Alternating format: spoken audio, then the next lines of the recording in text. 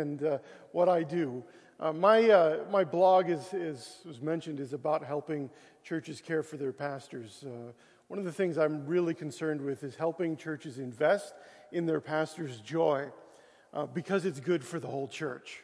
It's what is a blessing for the church, and I root that in Hebrews 13:17. But usually when I go to a church, I'll speak about something like that, but you have Roy Yankee here, and he can do that for you anytime you want. And so you can get some training from him. And this morning I thought we would visit a passage of Scripture that the Lord's really been using to speak to me really over this last year. It's something I've been meditating on quite a bit. So if you have your Bibles, you'll want to have them open to Mark chapter 10.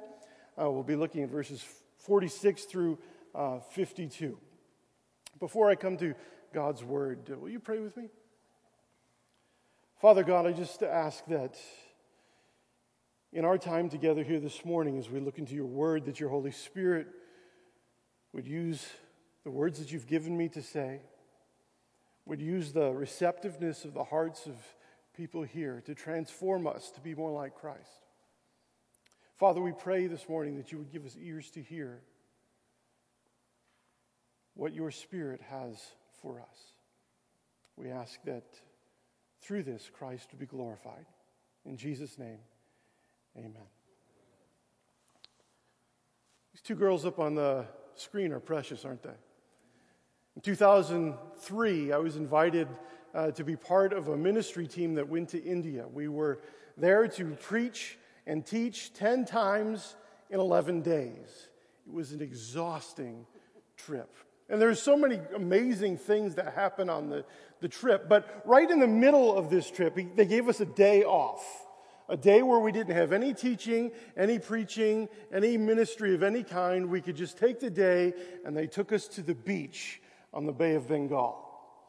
And during the middle of that day, I just took some time to reflect and use the beauty of the location to just walk off by myself and pray. And I had a little thing of homemade granola that my dad had sent with me on the trip. And so I was munching on my granola and walking along the beach. And the amazing thing is these beautiful sandy beaches, and there wasn't a single person swimming. It was 80 degrees in February. Wouldn't that be nice? It was 80 degrees, but not one person was out in the water. And so I'm enjoying this pristine beach, and these two little girls started following me. They lived in a house, if you could call it that. It was more like a tarp on 4 poles right on the beach. That was their home. And they started following me as I'm walking and praying, and so I started praying for them. We didn't speak the same language, so I never learned their names, wasn't able to interact with them at all. But they were very curious about me. And I gave them a little bit of my granola, and they popped it in their mouth, and their eyes got really big. I imagine afterwards that they'd probably never tasted anything like this before.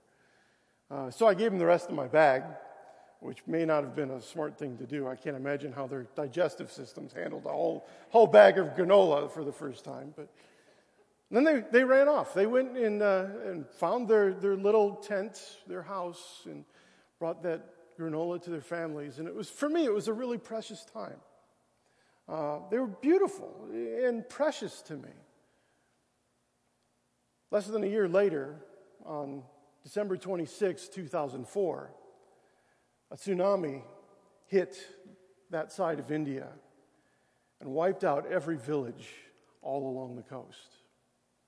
This village would have been one of them. I don't know if these girls and their family were there at the time. I tried to find out. I called a friend of mine who is in touch with the mission there in India and asked him, is there any way of finding out if that family survived? Because I'd been praying for these girls. They just touched my heart in some deep way. I was told that no, the government wouldn't even know if anything happened to them. In fact, the government there would rather not know. You see, these are part of the group of people in India who are the poorest of the poor. Sometimes they're called the untouchables. In this case, my friend said the government would rather not even look at them. They're the unseen ones. This morning we're going to look at a passage of Scripture that deals with a person that is kind of an unseen person. The category of people that we tend to put on the margins of society and say, I don't want to look at them. I don't want to know that they're even there. We're going to look at a story about a blind beggar named Bartimaeus. And I want you, as we look at this story, to see if you can, and I'll try and help you as we go through this, but see if you can identify with Bartimaeus. See if you can put yourself in his place, in his location, kind of even in his skin, if you could. What would it be like to be him? Let's read Mark chapter 10, starting at verse 46. And they came to Jericho. And as he was leaving Jericho with his disciples and a great crowd, Bartimaeus, a blind beggar, son of Timaeus, was sitting by the roadside. And when he heard that it was Jesus of Nazareth, he began to cry out and say, Jesus, Son of David, have mercy on me. And many rebuked him, telling him to be silent. But he cried out all the more, Son of David, have mercy on me. And Jesus stopped and said, Call him. And they called the blind man, saying, Take heart, get up, he is calling you. And throwing off his cloak, he sprang up and came to Jesus. And Jesus said to him, What do you want me to do for you?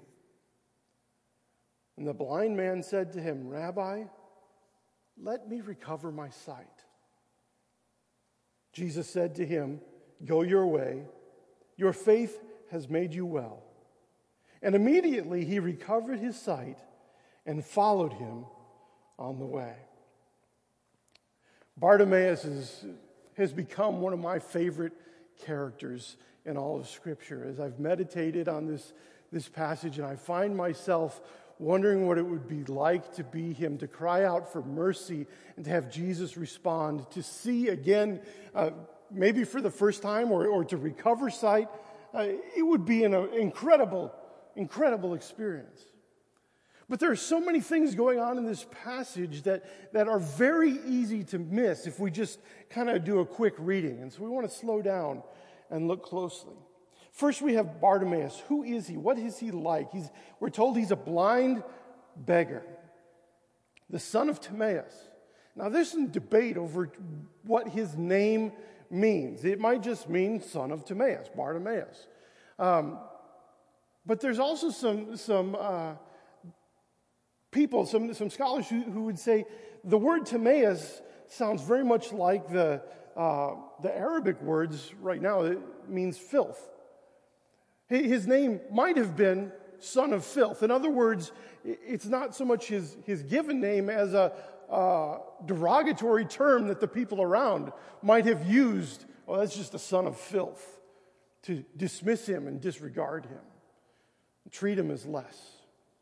He's a beggar and he's blind at a time where people saw your station in life, your wealth or your poverty as a sign of blessing or cursing from God. If you were blind, people assumed that you must have done something to deserve it. If you remember the story in John chapter 9, Jesus and his disciples come across a blind man, and his disciples ask, who sinned, this man or his parents, that this man should be born blind? You see, there was always this assumption that if you were blind, if you were a beggar, you must have done something to deserve it. So not only was he disregarded by society, but they assumed that he must have been a horrible or evil person. Now, back in John 9:2, Jesus said about the blind man, or the man who had been born blind, he didn't do anything to deserve it. He was blind so that God's glory could be revealed through him. And so we've learned to recognize that someone's poverty, their ability or disability, doesn't necessarily have anything to do with blessing or cursing from God. But this man's in a place where his society would have seen him as less than. They would have seen him as evil, and they would have done everything they could to disregard him, to not look his way. So how does somebody like this kind of unseen beggar, become a follower of Jesus? Because as we read through the story at the very end, it tells us that after he was healed, he followed Jesus on the way. He becomes a disciple of Jesus. He goes from begging in the streets to following Jesus the week before the triumphal entry.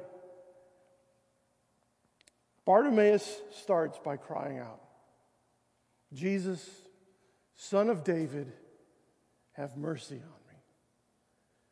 This prayer of Bartimaeus has become one of the most used and most famous prayers throughout the centuries of the church. It's now called the Jesus Prayer. Jesus, have mercy on me. Bartimaeus recognizes this person, Jesus, the one from Nazareth, is the Messiah. He uses a messianic term, Son of David, a term that is reserved for the one who would come with authority, the one who is God's chosen one. And he uses that term very carefully, and he cries out for mercy. Son of David, have mercy on me. Now, this isn't the normal cry you would hear from a beggar in a Middle Eastern society. Kenneth Bailey was a missionary and missionary's kid. He grew up in the Middle East in several different communities. He says, in the Middle East, beggars don't cry out, have mercy, or give alms, or anything like that. What they say is, give to God. They would cry out in the streets, give to God, as people walk by. What they're really saying is my needs are beside the point, Kenneth Bailey says. He says, I'm offering you a golden opportunity to fulfill your obligations to God. And so a beggar was seen as a necessary part of society. Somebody who gave the average person an opportunity to demonstrate their righteousness in front of the rest of the community by giving to this beggar. So normally, the beggars would say, give to God. But this man isn't saying that. He's saying, have mercy. Jesus, Son of David, have mercy on me. Now, how did the crowd respond to him? Did you catch that in the passages we were reading? They told him to be quiet. Shut up, you! Jesus doesn't have time for you. This big, famous teacher is coming through town, and here's this blind beggar that nobody wants to see. The people are ashamed of him, and he should be ashamed of himself. Have nothing to do with Jesus, and yet he's crying out. They tell him to be quiet, and what does he do? He cries out all the more. I love Bartimaeus. This guy's got some guts. He's not afraid for Jesus to see the shame of his condition. He's not afraid to be known as this blind beggar, the one called son of filth. He's crying out all the more, have mercy on me. I think at this point it's important for us to pause and ask, are we like Bartimaeus? Are we hiding from Jesus in some way and not crying out? Or are we willing to come to Jesus with our guilt, with our shame, with maybe the pain that we're experiencing that we don't want others to see? Are we willing to let that all be out in the open as we cry out, Jesus, have mercy on me? When I was a kid, I wasn't one of the big popular kids or the most athletic kids, and quite honestly, middle school experience was the worst time of my life. I was bullied right up to the point when I hit the growth spurt. I was the first kid in my class to grow, had the deep voice and got taller, and all of a sudden, everybody stopped bullying me.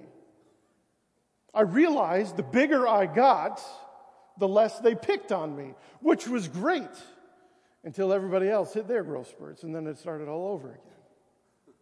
I learned in that time of being excluded and being pushed on the margins, that when you're in that situation, It's easier if you just hide, if nobody takes notice of you.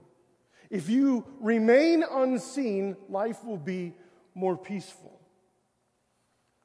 Sometimes in our guilt, in our shame, in our pain, we do the same things, don't we? We just say, if nobody notices, this might be a little easier. If I don't have to let people see who I really am, life will be simpler. Bartimaeus isn't that type of person, though. He recognizes that in his shame, the pain of his situation, Jesus has something to offer. He has a life of transformation that's available. There's something completely new that is available to him, and it's in Jesus, and Jesus is walking by right now. Here's the moment. And he cries out, Jesus, Son of David, have mercy on him. If we want to see people like Jesus does, if we want to be like Jesus, we have to be willing to be seen by Jesus as we are. We have to be willing to come to him with our shame, with our pain, with our guilt, and lay it all out and say, Jesus, this is me.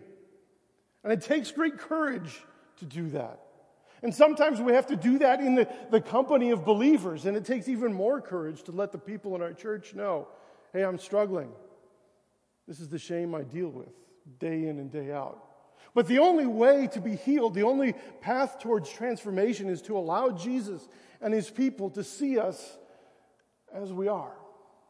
Otherwise, we remain blind beggars sitting on the side of the road all of our lives, never seeing the beauty of the sunrise. We have to be seen by Jesus. Now, it's important for us to recognize that Jesus already sees. In one sense, this being seen by Jesus isn't for his benefit. It's for ours. It's a chance to be honest with ourselves about who we are. Have you ever heard the word confession? Do you practice confession of sin? The word confession means to say the same thing. It means to agree with God about our sin. God already knows our sins. He already knows our guilt, our shame, our pain. Jesus knows these things about us. In fact, Psalm 139 tells us he knows the words that are on our lips before we even speak them. He knows our hearts. He knows us better than we know ourselves. And so coming to Jesus with our shame and our pain, we're not telling him anything new.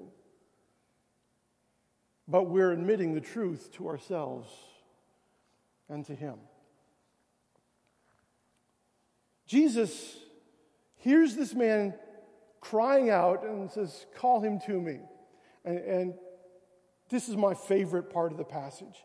As Jesus says, call him, look at Bartimaeus' response. Throwing off his cloak, he sprang up and came to Jesus. What would it be like to see a blind man jumping to his feet and practically running through the crowd to Jesus?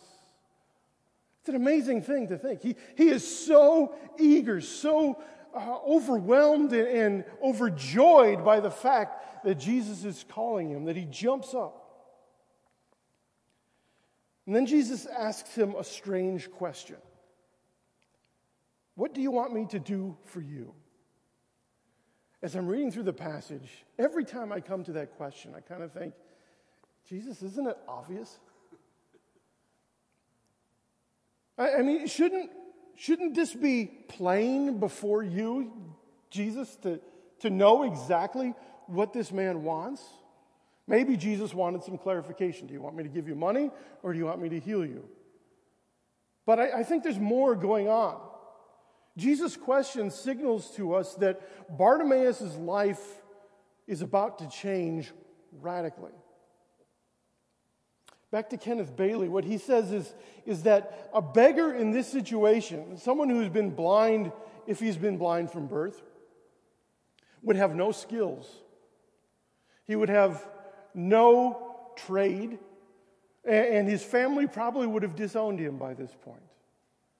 And so for this man to gain his sight would mean he is losing his only way of having any sort of income.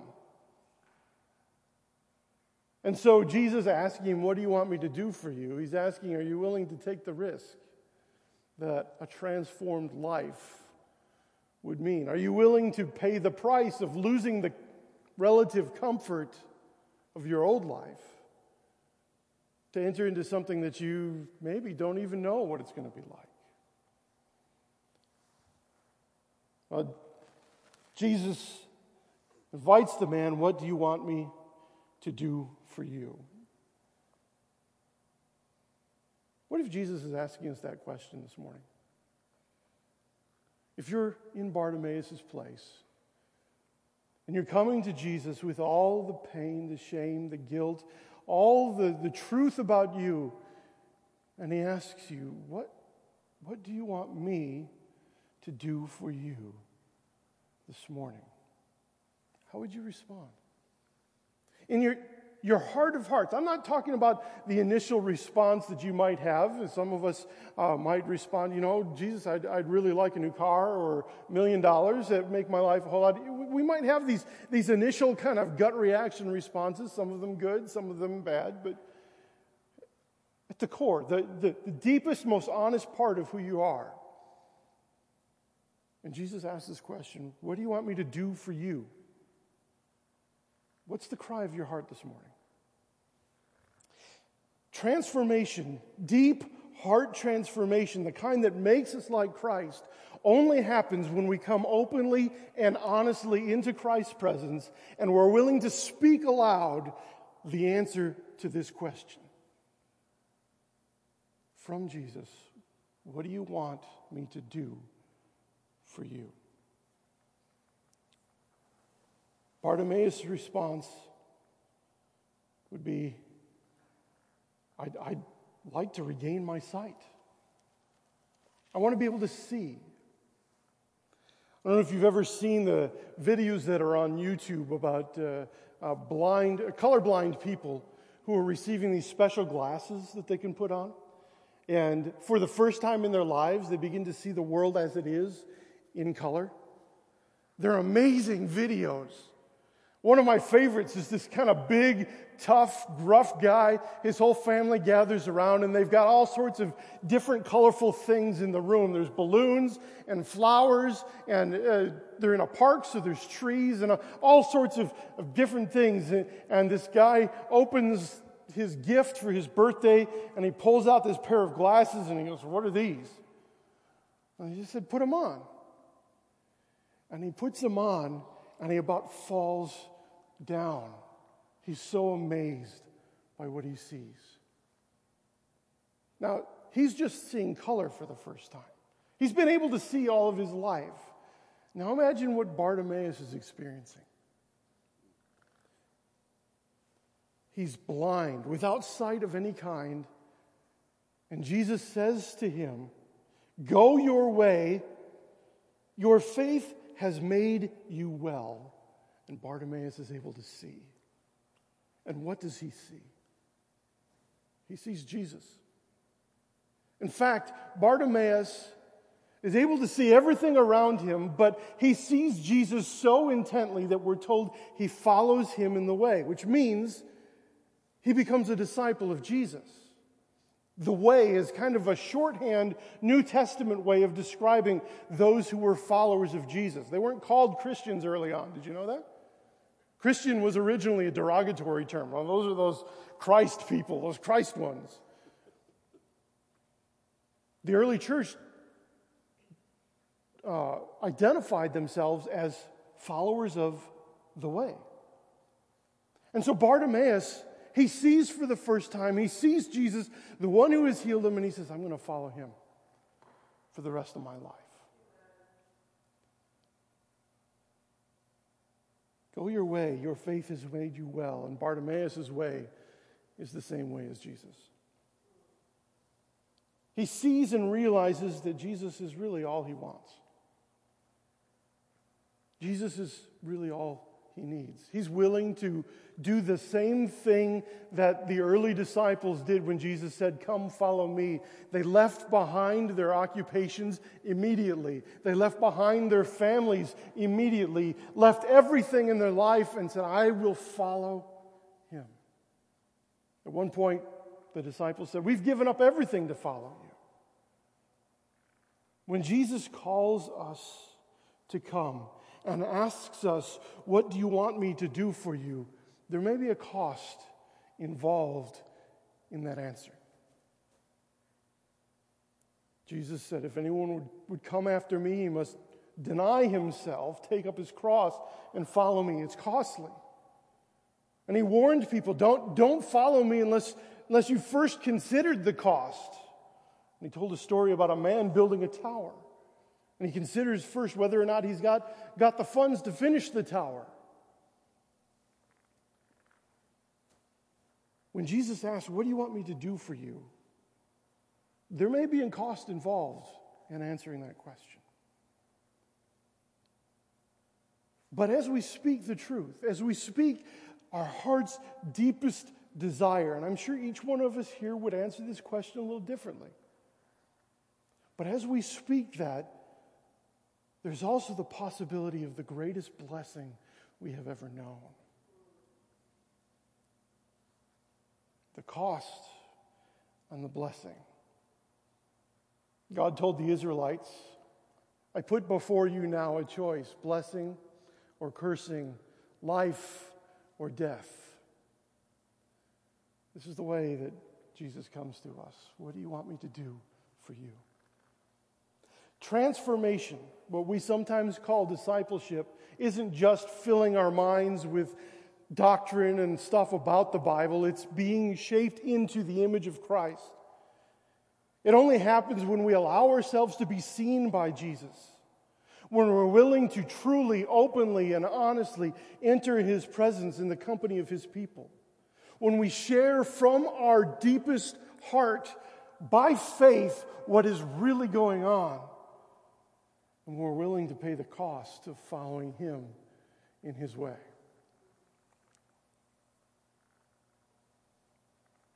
When we do that, we begin to see things in a new way. When we're really transformed from the inside out, we begin to see people the way Jesus sees people. We don't see two little girls on the side of the ocean that nobody wants to see. We see two people made in the image of God who are precious and beautiful and loved by God. I pray for those two girls all the time. I'm sure they're young women now if they survive the tsunami. But I still, all the time, pray the Lord's grace and blessing in their lives, because Christ has given me eyes to see who they really are. In the deepest part of your heart, the part ruled by the Holy Spirit, Jesus is asking, "What do you want me to do for you?" What is your most honest, shameless, faith-filled response? Will you pray with me?